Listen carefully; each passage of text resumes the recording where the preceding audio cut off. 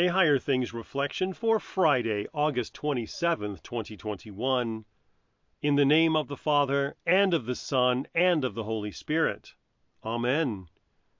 God was reconciling the world to himself in Christ. 2 Corinthians 5:19. In the name of Jesus. Amen.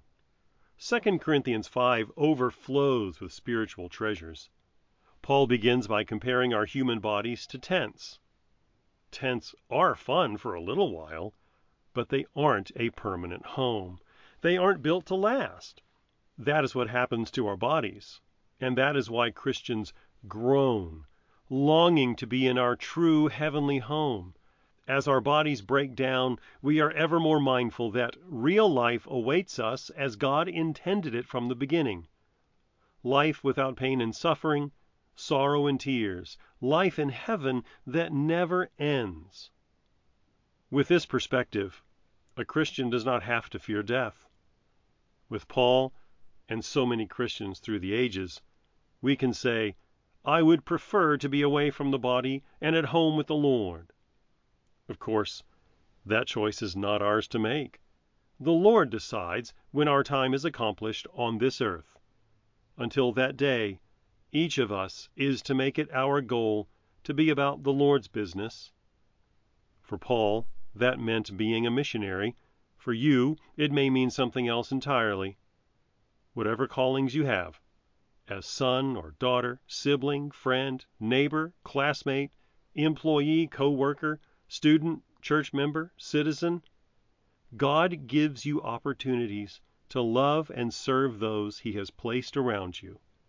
That is the best way to make use of the time God gives you before he calls you home.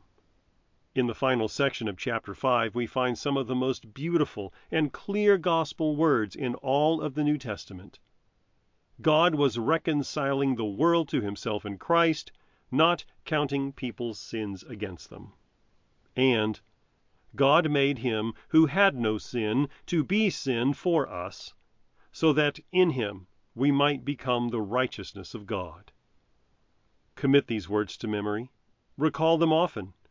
These words tell us how God saves us. The action is all from him to us. The Father sends his Son. The Son gladly goes and takes our place as sinners. Though he is God, he becomes man. In his suffering and death, he gets what we deserve, so he can give us what we could never deserve, forgiveness of sins and life everlasting in heaven. It is a glorious exchange. Christ takes what is ours, sin and death, and gives us what is his, righteousness and life. And the result is perfect reconciliation with God that will never end. In the name of Jesus, Amen. He undertakes a great exchange, puts on our human frame, and in return gives us his realm, his glory and his name. His glory and his name. I believe in God, the Father Almighty, maker of heaven and earth, and in Jesus Christ, his only Son, our Lord, who was conceived by the Holy Spirit, born of the Virgin Mary, suffered under Pontius Pilate, was crucified, died, and was buried. He descended into hell. The third day he rose again from the dead. He ascended into heaven and sits at the right hand of God, the Father Almighty. From thence he will come to judge the living and the dead.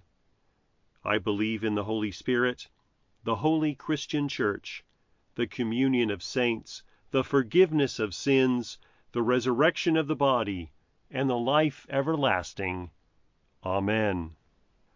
Our Father, who art in heaven, hallowed be thy name. Thy kingdom come, thy will be done, on earth as it is in heaven. Give us this day our daily bread, and forgive us our trespasses, as we forgive those who trespass against us. And lead us not into temptation, but deliver us from evil. For thine is the kingdom, and the power, and the glory, forever and ever. Amen. I thank you, my Heavenly Father, through Jesus Christ, your dear Son, that you have kept me this night from all harm and danger, and I pray that you would keep me this day also from sin and every evil, that all my doings and life may please you. For into your hands I commend myself, my body and soul and all things.